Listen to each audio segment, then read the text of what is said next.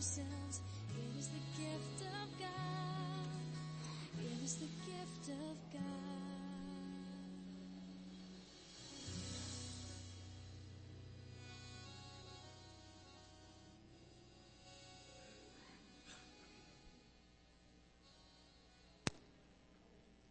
We're so happy that you're here with us today. Now it's time to get started, so please stand and get ready to worship with us. And thank you for joining us here at New Vine. Good morning. I'm not Aaron, you know that, right? Aaron's wife has COVID, and you didn't want to come spread the love around. So it's me. So I used to do this when I was a kid. This is the last time we'll be together this year, so it's really nice seeing you all. I told Liz when we got in the car, I said, this will be our last chance time to go to church this year.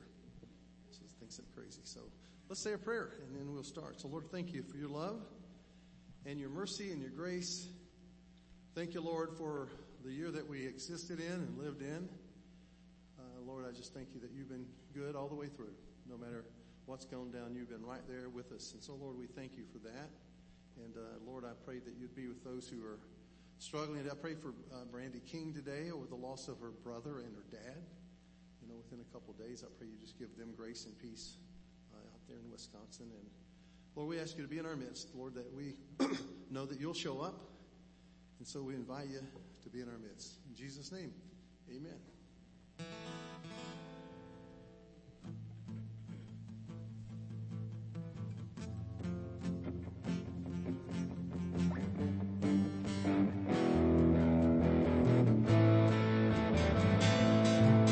My soul finds rest in God alone. All of my hope comes from Him. He is my home. He is a mighty rock and my salvation. He is my fortress. I know I will not be shaken. My salvation and honor depends on Him who is ready to defend. He is a mighty rock, my refuge and strength, my Lord and my God. My refuge and strength, my refuge and strength, my Lord and my God. My Lord and my God. I'll trust in you, Lord, at all times. Pour out my heart to you, give you my life. You are a mighty rock and my salvation. You are my fortress, I know I will not be shaken. My salvation and honor depends on Him who is ready to defend. He is a mighty rock, my refuge and strength, my Lord and my God. My refuge and strength, my refuge and strength, my Lord and my God. My Lord and my God.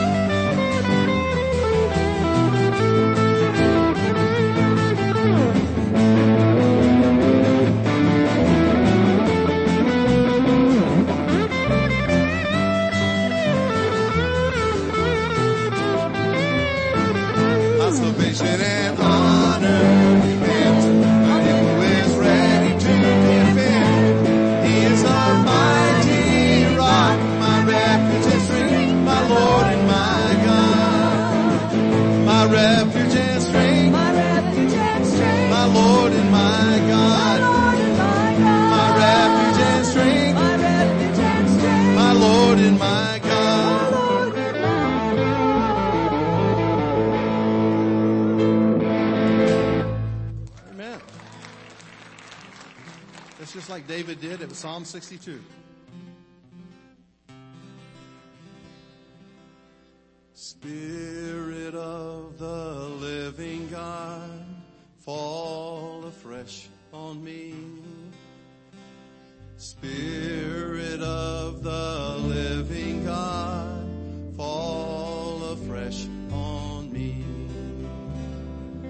Melt me, mold me, fill me, use me. Spirit of the living God, fall afresh on me. Spirit of the living God, fall afresh on me. Spirit of the living God, fall afresh on me. Melt me, mold me, fill me, use me. Spirit of the living God, fall afresh on me. I can almost see your holiness as I look around this place. With my hands raised up to receive your love, I can see you on each face. Spirit of God, lift me up. Oh, Spirit of God, lift me up. Fill me again with your love, sweet Spirit of God. Spirit of God, lift me up. Oh, Spirit of God, lift me up. Fill me again with your love, sweet Spirit of God. I want you to look around on this song. I can almost see your holiness as I look around this place. With my hands raised up to receive your love, I can see you on each face. Spirit of God, lift me up. Oh, Spirit of God, lift me up. Fill me again with your love, sweet Spirit of God. Spirit of God, lift me up. Oh, Spirit of God, lift me up. Fill me again with your love, sweet Spirit of God. Spirit of God, lift me up. Oh, Spirit of God, lift me up. Fill me again with your love, sweet Spirit of God. Spirit of God, lift me up. Oh, Spirit of God, lift me up. Fill me again with your love, sweet Spirit of God. Amen.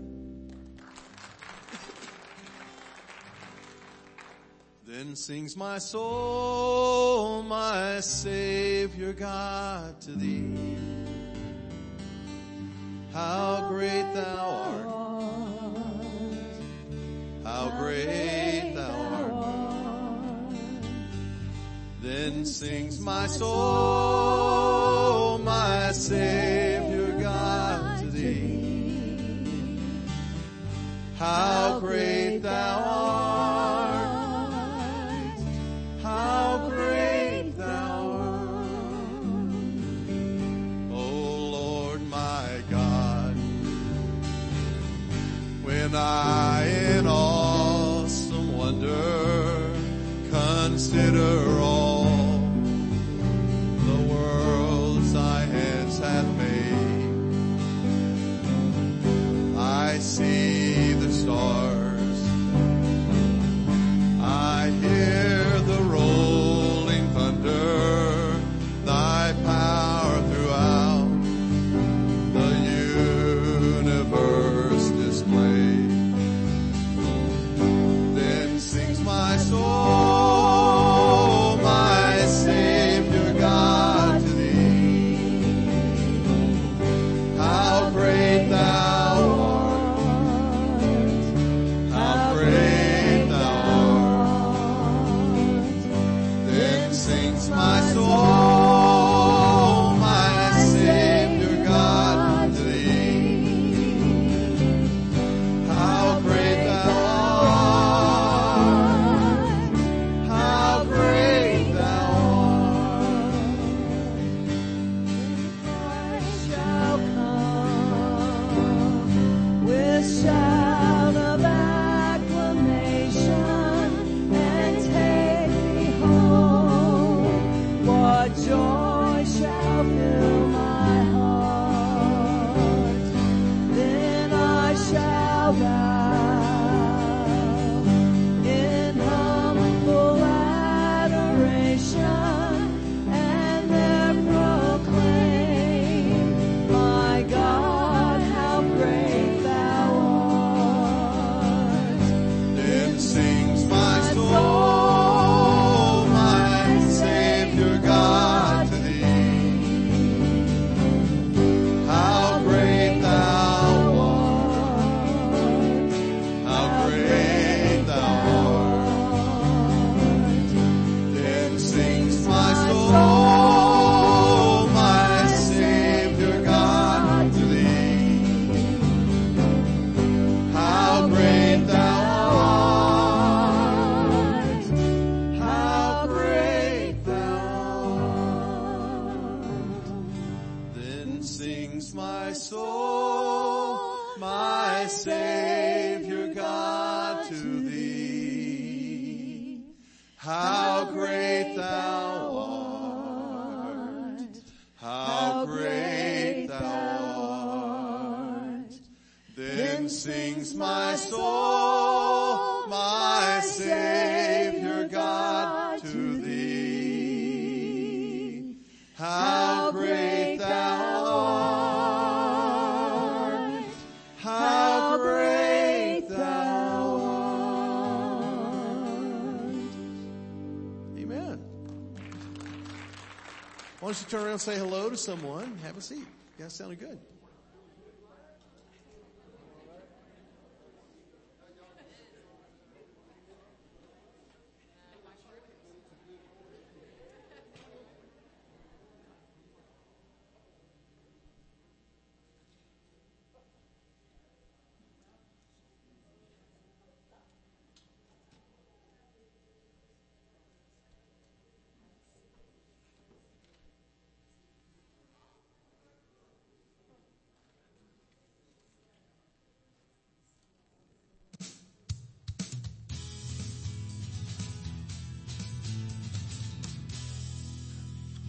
Hi, I'm Allie, and welcome to, if you're new here, go ahead and pick up one of these forms from the seat back in front of you, fill it out, and drop it in the offering bag as it goes through.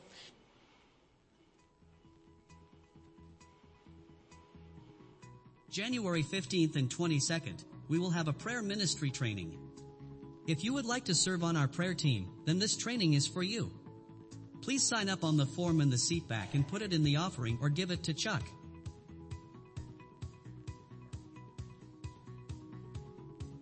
Our next baptism is January 28th at 11 a.m.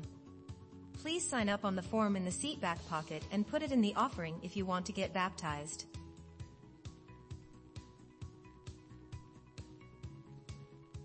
New Vine Youth is back. January 7th after church in the cafe. Youth meets until about 1:45. We will have food as usual, and we are looking forward to meeting again and seeing them on January 7th.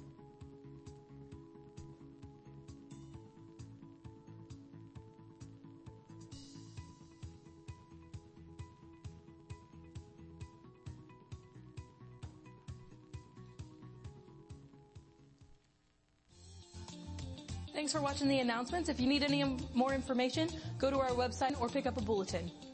Thanks for being here and enjoy the service. Good morning again. Yeah, it's good. You sounded really good. You almost clapped your hands, a couple of you. So anyway, you sounded good, right? That first song was right from the book of Psalms, Psalm 62. I mentioned this in my prayer. Brandy King, who usually sits right over there, her brother passed away, on one day, and then she flew and got to Wisconsin. I think that's where she lives, and her dad passed away. She got to be there with her dad. So it was like, it was just a few years ago she lost her husband. And, so anyway, we just need to keep her in prayer. Okay. So I already prayed for her. But just remember that, that's, whatever the year was, we just went through. What year was it? 2023, right? Yeah, I don't know. It's gone. So a bunch of people in my family died in 2023, so I don't have many left. So anyway, but just keep people in prayer. It's a hard time of year when you're going through stuff, okay? We're doing a prayer team training. It's for people who want to learn how to pray for people. We'll do that during the service at different times. So that's going to be in January. And other than that, I think you saw all the stuff, right? And so we'll do this again next year. But let's say a prayer and we'll take up the offering. So Lord, thank you that we can just give to you. Thank you that you gave to us. Excuse me. In Jesus' name, amen.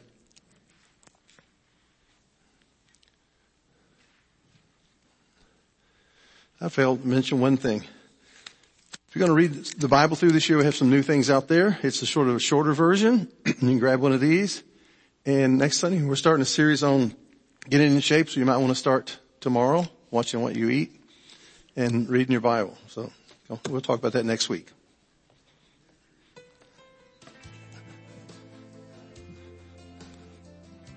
Philippians 1:6.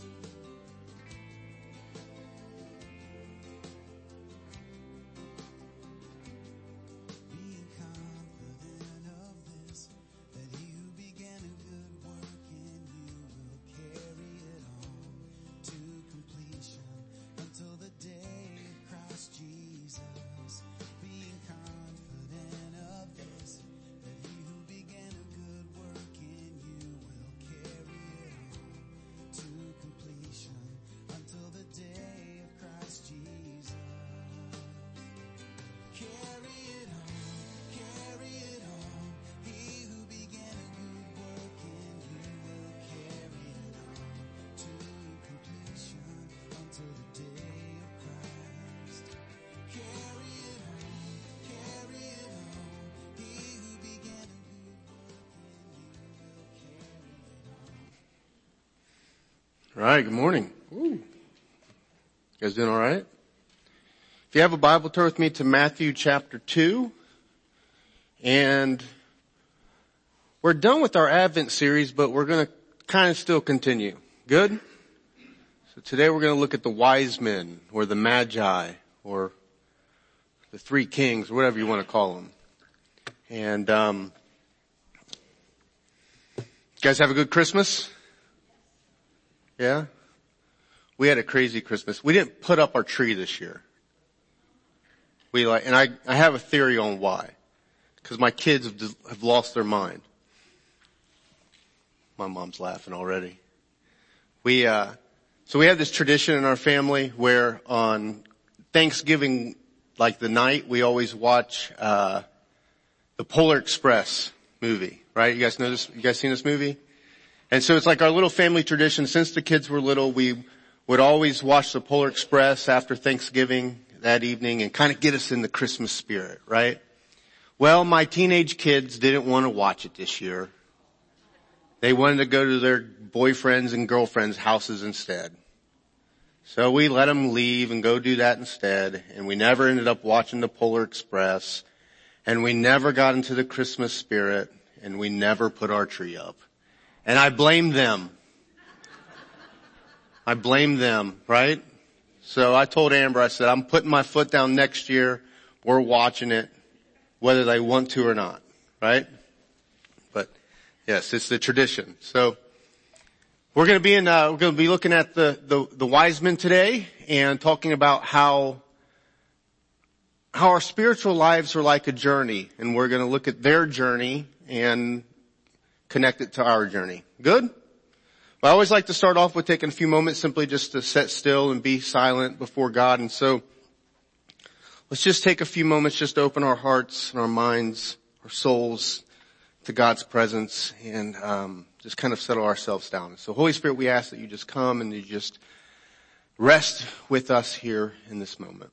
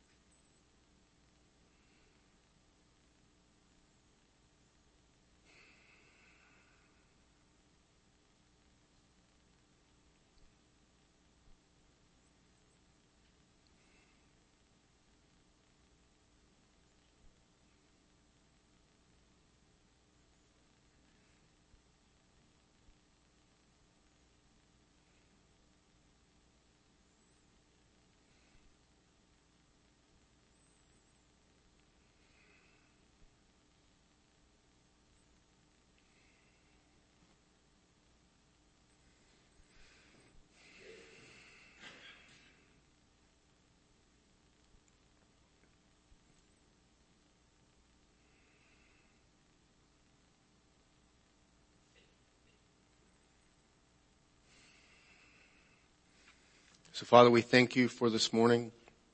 We thank you that we can come and gather and just be together and worship you. And so we ask that you, Holy Spirit, just be with us. We ask that you just open our hearts and minds to you as we explore this story and open up your word. And in Jesus' name, everybody said, amen. Matthew chapter 2 verse 1 says, after Jesus was born in Bethlehem in Judea, during the time of King Herod, Magi from the east came to Jerusalem and asked, where is the one who has been born King of the Jews? We saw his star when it rose and have come to worship him. And when King Herod heard this, he was disturbed, and all of Jerusalem with him. And when he had called together all of the people's chief priests and the teachers of the law, he asked them where the Messiah was to be born. In Bethlehem in Judea, they replied, for this is what the prophet has written. But you, Bethlehem, in the land of Judah, are by no means least among the rulers of Judah, for out of you will come a ruler who will shepherd my people Israel. And then Herod called the Magi secretly and found out from them the exact time that the star had appeared. And he sent them to Bethlehem and said, go and search carefully for the child. And as soon as you find him, report to me, so that I too may go and worship him. And after they heard the king, they went on their way, and the star that they had seen when it rose went ahead of them until it stopped over the place where the child was. And when they saw the star, they were overjoyed. On coming to the house, they saw the child with his mother Mary, and they bowed down and worshipped him. And they opened up their treasures and presented him with gifts of gold, frankincense, and myrrh. And having been warned in a dream not to go back to Herod, they returned to their country by another route. To continue the story, Herod's not happy about this because he wants to be the king. And the threat of a child being born who was part of the line of David, and this idea that these people from a different country have come and they've realized that there's this child that has been born, he's very upset with this. And so when he says to them, hey, you guys go and find him and then we'll come and worship him, he's not sincere about this. We end up finding out that he sends the order to kill any child that had born within a certain time period and Joseph in a dream is warned about this, and him and Mary and Jesus, they flee to Egypt and hide there until Herod dies. But what I want to look at this morning is this journey that these wise men go on. This journey of these Magi. Now, most likely they were probably spiritual teachers from the East, probably from Babylon, and so they were very tuned into creation. In the ancient world, they didn't have science like we have it. And so they didn't make the distinction that stars were nothing more than gas and fire and whatever stars are. I mean, that's my limitations of understanding what a star is. I don't know either. But for them, the stars were significant, and the stars pointed to things. And in the ancient mind, the stars were, in some sense, divine beings as well, pointing to and aligning with things that happen here on earth. Does this make sense? Sorta, right? And so they are paying attention to the world. They notice these alignments in the skies, and however they come to this realization that this star is significant because this star represents this birth of this Jewish king. And so they make arrangements to go on a journey. And what I want to talk about today is this, is that our spiritual lives are a journey. Yeah? Anybody, your life's been a journey? Sorta. I grew up the son of a preacher. And now I'm a preacher. I'm a third generation pastor. And that's weird. I had no intentions of doing this as a profession whatsoever. I grew up and I loved my parents and I had a great family. And, but at the same time, there was no way I was going to get into the family business. And so when I was a young person, as a teenager, especially when we moved to this building here, we had our worship band and I play the guitar. And so I would play the guitar in the worship band.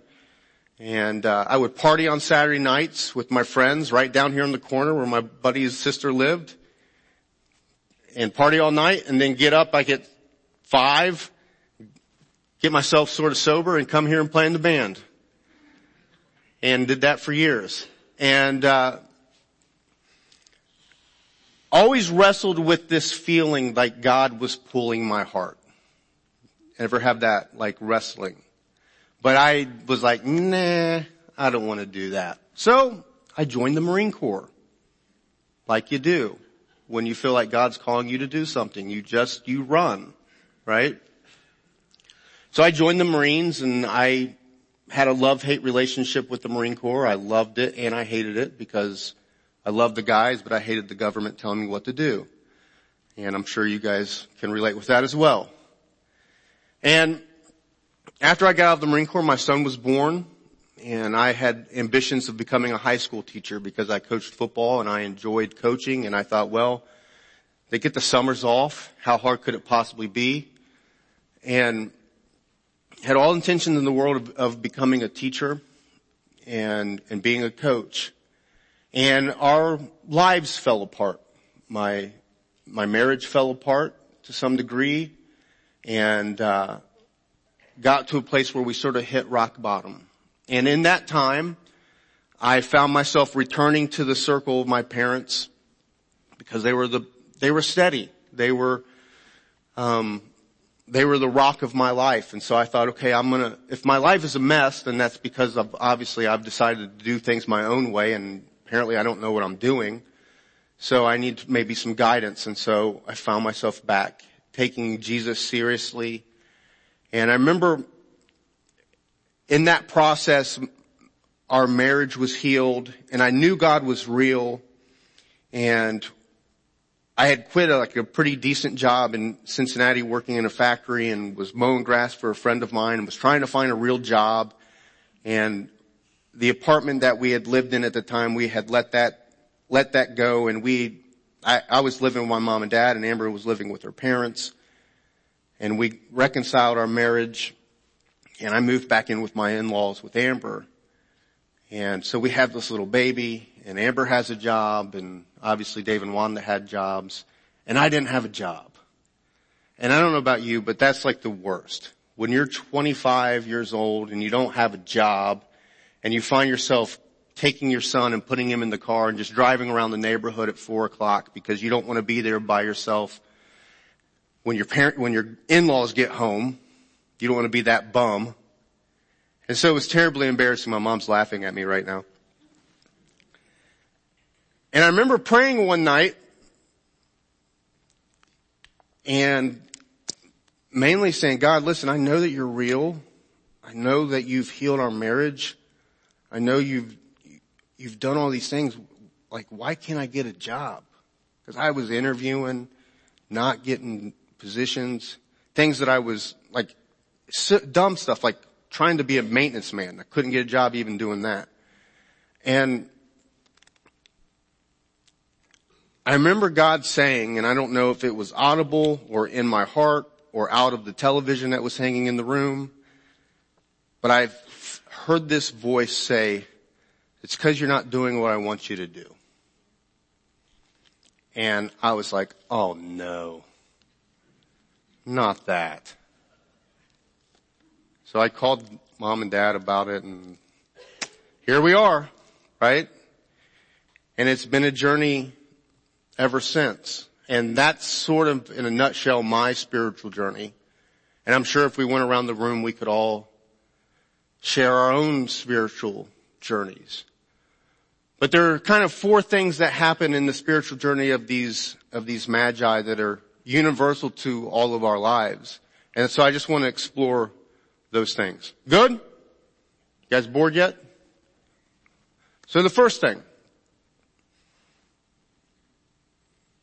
It says, after Jesus was born in Bethlehem in Judea during the time of King Herod, Magi from the east came to Jerusalem. Now, who knows how many miles they had to go? But if you've ever been on a journey, you know one thing is true, is that if you're going to be on a journey always takes sacrifice, right? And so their journey was a journey of sacrifice. Every year we take a trip to Topsail Island, and the weeks leading up are the weeks of preparation to go on this journey. And so you got to change the oil in your car. You got to make sure you have proper tire pressure. You have to make sure there's coolant. Maybe putting some windshield wiper fluid in the thing might be a good idea because you never know what you're going to run into. You got to pack. There's a number of sacrifices that have to be made before you go on a journey. And that's true in life as well. If we want to do the things that God's called us to do, then sometimes it requires sacrifice. We do a lot of funerals. And the worst thing about doing a funeral is when the people in the family don't like the person who has died.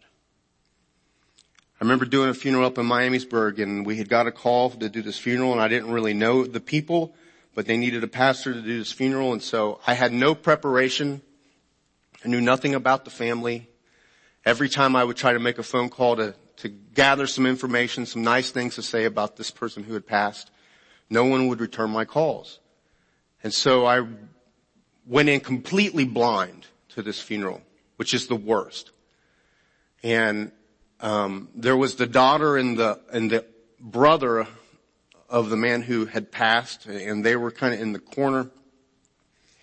And so I thought, okay, I'm just going to talk to him real fast and maybe jot down some nice things to say about this guy. And the daughter, immediately I asked her, tell me some nice things about your dad. And she just blew me off and walked off. And so then I went to the brother and I was like, hey man, can you tell me about your brother and maybe a couple things to say. And he looks me in the eyes and says, I didn't like him. And that was it. That's all I had to work with. And I don't know what the choices this guy had made in his life to get to this point, but it was an absolute shame and heartbreaking that this man had lived such a life that no one wanted to have anything to do with him. Yeah? Does that make sense? And then on the other hand, there are some times where people preach their own funerals. right? Dad says that. They've lived such a life that everybody in the room has something beautiful to say about them. And I, very early on, as a pastor doing funerals for people, made this decision that when it comes time for people to talk about me at the end, I want them to have nice things to say. Does that make sense? But guess that requires something. That requires us making particular choices every day to be the types of people that God has called us to be, so that when we get to the end of our journey, there are these clues that point to the good things. And so, for me, every day there are these little sacrifices that we have to make so that we can continue to follow the way that Jesus is leading us. And so it's little things about serving people, right? Learning how to serve the people in your life. Learning how to be open and listen to other people. To show them love and empathy and care and grace. And doing the types of things that will last on even when we're gone. Does that make sense? And so these Magi, they make this sacrifice. They gather their things and they make the journey to see this child. And their physical journey in many ways mirrors our spiritual journey, where it requires of us to make these sacrifices. And what I've noticed, at least in my own life, is that as you're more faithful in the steps at following Jesus, that God gives you more opportunities to make an impact on other people.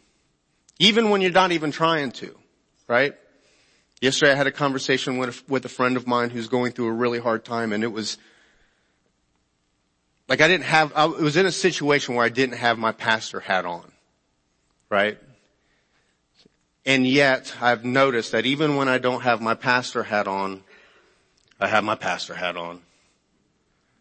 People will still come up and start just spilling their guts to me, whether I want them to or not.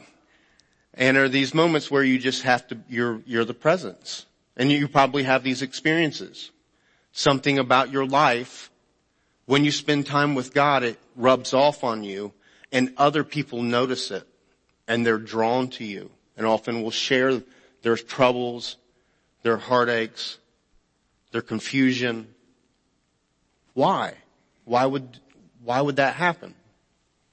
Dad often quotes one of the Psalms, I think it's the Psalms, where God orders our steps, in the sense that God puts us in the right place at the right time for people. And we have to be open to that. And so if we want to be the types of people that God uses, then it requires sacrifice, where we open ourselves up to these little things that we do every day so that it makes an impact in the bigger scheme of things. Good? You guys bored? No? And I think that's the next series that we're going to be working through is going to be a lot about these types of sacrifices. And so the spiritual journey is a journey of sacrifice, which leads to the next thought. It then says that when King Herod heard this, he was disturbed, and all Jerusalem with him. And when he had called together all the people's chief priests and the teachers of the law, he asked them where the Messiah was to be born. In Bethlehem in Judea, they replied, for this is what the prophet has written. But you, Bethlehem, in the land of Judah, are by no means least among the rulers of Judah, for out of you will come a ruler who will shepherd my people Israel. And then Herod called the Magi secretly and found out from them the exact time the star had appeared. And he sent them to Bethlehem and said, go and search carefully for the child. As soon as you find him, report to me, so that I too may go and worship him. And so not only is a journey of sacrifice. But for these Magi, it was also a journey of faith. By faith, they followed the star. By faith, they went to Jerusalem. By faith, they inquired of the king where this child was to be born. Now, here's what's terribly interesting to me. You have the king, you have the priests, you have the teachers of the law who have the scriptures, who know where, they don't know when, but they know where this child is to be born. They have this moment where an outside source comes to confirm that, hey, this is happening right now. They know where it's supposed to be. They tell these guys where to go, but they don't go, which is insane, right? Don't you guys think it's insane? Like if some crazy person came in here and said, hey, listen, Jesus is back. I saw him. Let's go see. I don't know. I'd probably go and just check it out. Maybe not you, but I would probably go check it out. But they're like, we're not going to go. Where you have these Gentile Magi, these guys who they're not even part of the family. They don't believe in the God of Yahweh, and yet here they are. And faith compels them to continue. Now this says something to me. It says this: knowledge doesn't always lead to faith. You can know everything that you want to know about the Bible. You can know everything that you want to know about the Christian religion and how it works and all those types of things, and yet still stand on the sideline and not get into the game. Yeah? And I imagine that maybe some of us, we know people that are like that. They know everything that they need to know about the Word and the faith and trying to, or how it works. And yet when it comes to following Jesus every day, they don't. Yeah? But I would also say this, but faith always leads to wisdom. And there is a difference between knowledge and wisdom. And I don't know about you, but for me, I'd rather be a person that is wise than a person that's just smart. Because there's lots of super smart people out there who aren't very wise. And there are lots of quote unquote dumb people that are still very wise. Does this make sense? And so these Magi, they are compelled by faith. They follow the star by faith. They go to the king by faith. They make their way to Bethlehem by faith. And so not only is our spiritual journey a spiritual journey of sacrifice, but it's also a spiritual journey of faith. And that's the point for us. Sometimes we're not going to know. Sometimes things don't make sense. And yet we just have to say yes. John Wimber used to say jump. I think John Wimber used to say jump and the net will appear? Something like that? Okay, Steve said that. He said oftentimes faith is this, you jump and then the net will appear. And when I think about faith, I think of the old Indiana Jones movie. You guys remember the Indiana Jones and the Last Crusade? And he has to walk across this giant, I don't even know what you would call it, cliff, if you will. And he's in alignment with this lion's head, and from his vantage point, he can't see that there's actually a bridge. But by faith, he takes a step. And as he takes a step, all of a sudden he realizes, oh, there's a bridge there the whole time. He just couldn't see it. And oftentimes that's our spiritual lives. Oftentimes in front of us, it doesn't make any sense. Oftentimes in front of us, it's just like, I don't I don't know. And we have to take that step. We have to just trust. And as we trust, all of a sudden we realize, oh, there was a bridge there the whole time. We just weren't aware of it. Yeah? And so it's our spiritual journeys are a journey of sacrifice. They're a journey of faith. And then the story continues.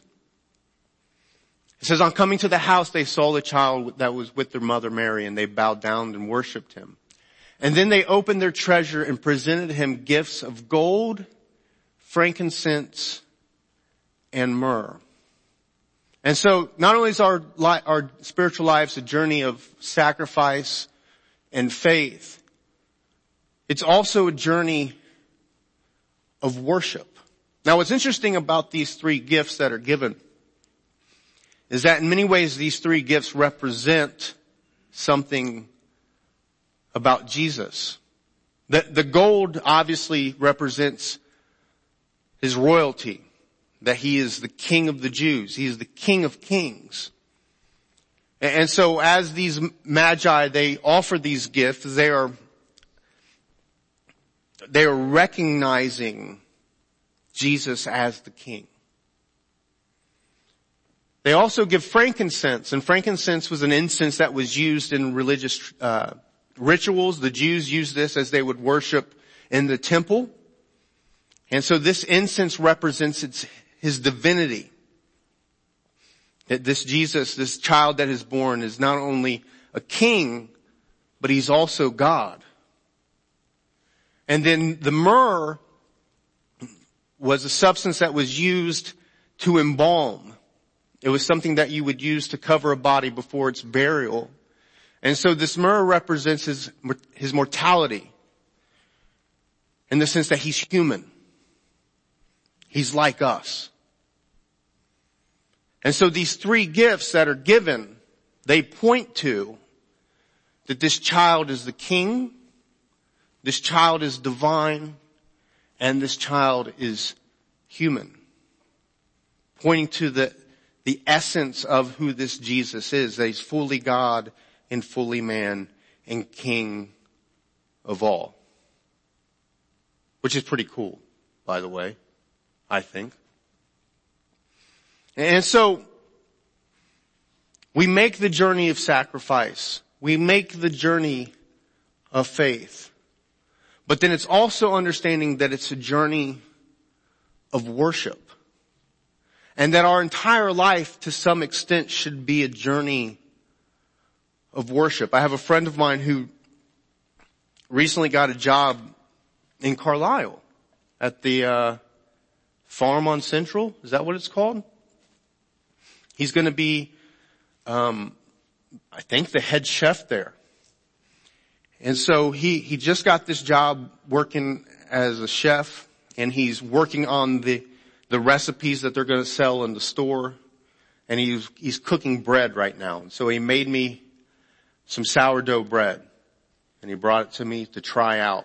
And so I ate the bread and sent him a text message, hey dude, this is amazing. It's going to be awesome when you get it into the stores. And then he sent me back this huge long message about, because he's kind of like a new age spiritual guy, this guy is, which I love. He's terribly interesting. He goes, isn't it funny how much they talk about bread in the Bible? And I was like, yeah. He goes, man, when I'm making bread, he goes, I think it's more than a metaphor. And I said, well, that's interesting that you said that. My mom, is that mom? Hi, Mom. I said, it's interesting that you said that. I said, because in the ancient tradition, it's a sacrament. That bread is part of the sacraments. And that the idea of the sacrament is that it's this window or a door. That we have this whole physical realm that we're all a part of, that we can feel, touch, taste, see. But if we pay attention a little closer, there's a door that is opened. And all of a sudden we realize, well, wait a minute, this whole thing is spiritual. If you want to live a life of worship, here's the key. It's opening up your eyes to realizing that everything is spiritual. Your marriage is spiritual. Your children and raising them, as hard as that can be, is spiritual. Your work is spiritual. Your neighborhood and where you live and the people that you hang out with. Maybe you like to go to the bar and hang out. Guess what? That's spiritual. Everything is a sacrament. Everything is holy. Everything can be worship if we open our eyes to that. Does that make sense? And so Little League practice isn't Little League practice. It's a chance to be with these kids and love them and honor them and perhaps be a parent to them that they don't get at home. Yeah? Being with your friends is more than just hanging out with your friends, but it's being that anchor that holds them together. I got a text message from a friend of mine this week and most of the time it's just, we just goof off and pick at one another because we're dudes and that's what dudes do, I guess. But his mother's twin sister had died. And so I went over to see her and we got to sit there and talk and she was just, she's 73, I think. How would you even experience that? Your twin sister, mirror image of her best friend her entire life, and then boof, gone. And so I went over to see her and we just talked and we talked about Hebrews and about a cloud of witnesses and that, hey, she called her sister a Twinkie because her dad used to call them the Twinkies. And she said, my little Twinkie's gone. I said, your little Twinkie is right here, cheering you on. Proud of you. Probably closer to you now than she's ever been in her entire existence. And most of the time we're just goofing off on a text message, me and my buddies. But in this moment, because everything is spiritual, because everything is holy, because everything is a sacrament, because this whole thing is worship, I got to be the anchor for a little bit. Yeah? And you get to be the anchor for your friends.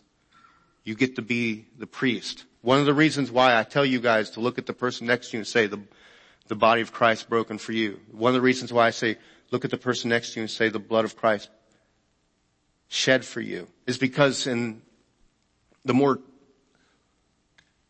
liturgical traditions, only the priest can say that. But as in our tradition, it's an understanding that everyone here is a priest. We're all ministers in this room. And we're all called to go to God on behalf of our friends and go to our friends on behalf of God. And so the whole thing is worship. Does that make sense? You guys all right? We're almost done. And so it's a journey of sacrifice. It's a journey of faith. It's a journey of worship. And we'll continue. The story finishes up by saying this. On coming to the house, they saw the child with his mother Mary, and they bowed down and worshipped, and they opened their treasures and presented him with gifts of gold, frankincense, and myrrh. And having been warned in a dream not to go back to Herod, they returned to their country by another route. And so they've made the journey, they've made the sacrifice, they've followed the star by faith, they've worshiped the child. And I'm sure that they're probably thinking, all right, it's time to go back and tell the king where the child is. And then there's this moment where one of them, or maybe all of them, they have this dream, this realization that, wait a minute, maybe we shouldn't go back to the king. And so they decide not to, and they go back to their homeland by another route. Not only is our journey a journey of sacrifice, a journey of faith, a journey of worship, but we're also called to follow the path in a journey of obedience. Even sometimes when it doesn't make sense. But here's what's interesting about their obedience. Their obedience saved the child. If they would have gone back and told Herod, hey, he's down here, 5th and Main, Bethlehem. The terrible joke, at least one guy got it. Well, then Herod most certainly would have gone and killed the child. And so it was their obedience that led to the saving of the child. Yeah? Who knows what's at play all of the time? We don't know what's at play all the time. All around us, all of these things going on in our lives. But what we can be sure of is that our obedience means something in the grander scheme of things. And so when we hear God, it's important that we say yes. It's important that we do the little things that we're called to do. Because you have no idea how saying yes here is going to affect other people's lives here. Yeah?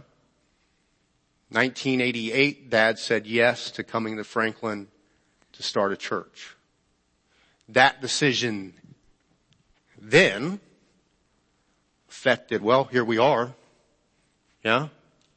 So his decision affected some decisions that you had made that brought you here. And obviously my decisions have affected things that have happened in some of your guys' lives. And if we hadn't said yes back then those things wouldn't have happened here. Yeah? And so our lives matter. Our journeys matter. And saying yes in these moments, we have no idea how it's going to affect us. But at some point, at the end of the journey, when it's time for people to talk about our lives, those decisions will matter. Good? You guys done? Good. Me too. So 2 questions. What's God saying to you? And what's one thing that you can do about it this week? And so let's just take a few moments simply to reflect on that, and then we'll share communion together. So Holy Spirit, we ask that you come, that you speak to our hearts in these next few moments.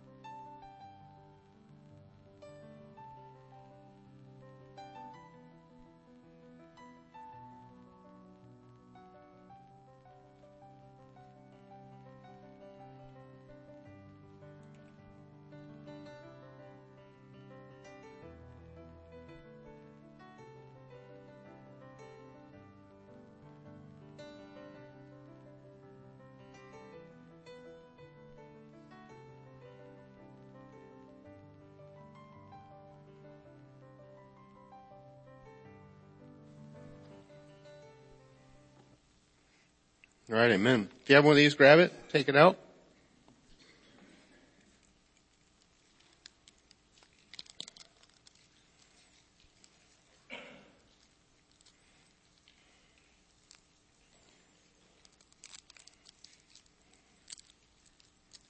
Every week we take part in this reminder that everything is spiritual, that everything is holy. We eat these simple elements of bread and wine, and yet it's more than that. And every week we pray this prayer as a way to center our hearts and our minds. And so pray this with me.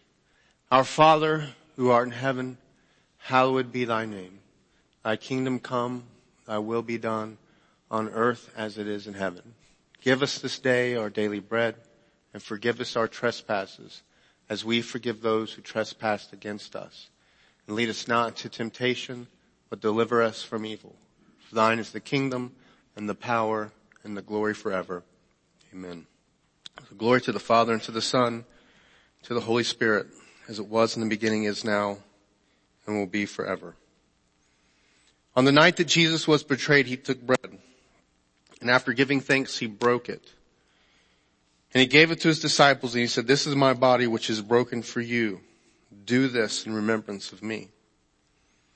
In the same way, after supper, he took a cup of wine. He said, "This is the blood of the new covenant that's been shed for you." And he gave it to his disciples, and he said, "Do this in remembrance of me." Later, reflecting on this, the Apostle Paul said that every time that you and I, we gather and we take this bread and we drink from this cup, we're proclaiming the Lord's death until he returns, which means we remember what Jesus did, that he was broken and poured out for the sake of the world. And that we're reminded that as the body of Christ, every day we are called to do the same, to take part, to be broken and poured out for the people in our lives. And so take the bread, look to the person next to you, say, "The body of Christ broken for you." And now the cup, the blood of Christ shed for you.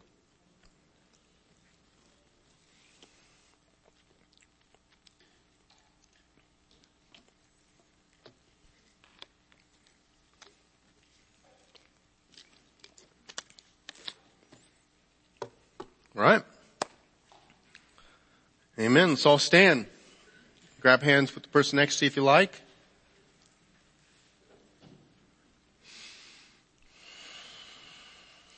Is today New Year's Eve?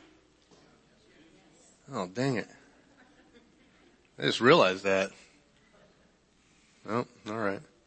Let's pray and go home. So, Father, we just thank you for the story of these Magi and their faith. How they made the journey to see you. May we be the types of people who every day are making the journey to see you. May we understand that it's a journey of sacrifice, faith, worship, and obedience. And so we ask, Holy Spirit, that you just give us the endurance and the courage to take those steps every day. Holy Spirit, we ask that you just be with us this week as we go. We ask that you guide us and keep us. And in Jesus' name, everybody said, amen. See you guys.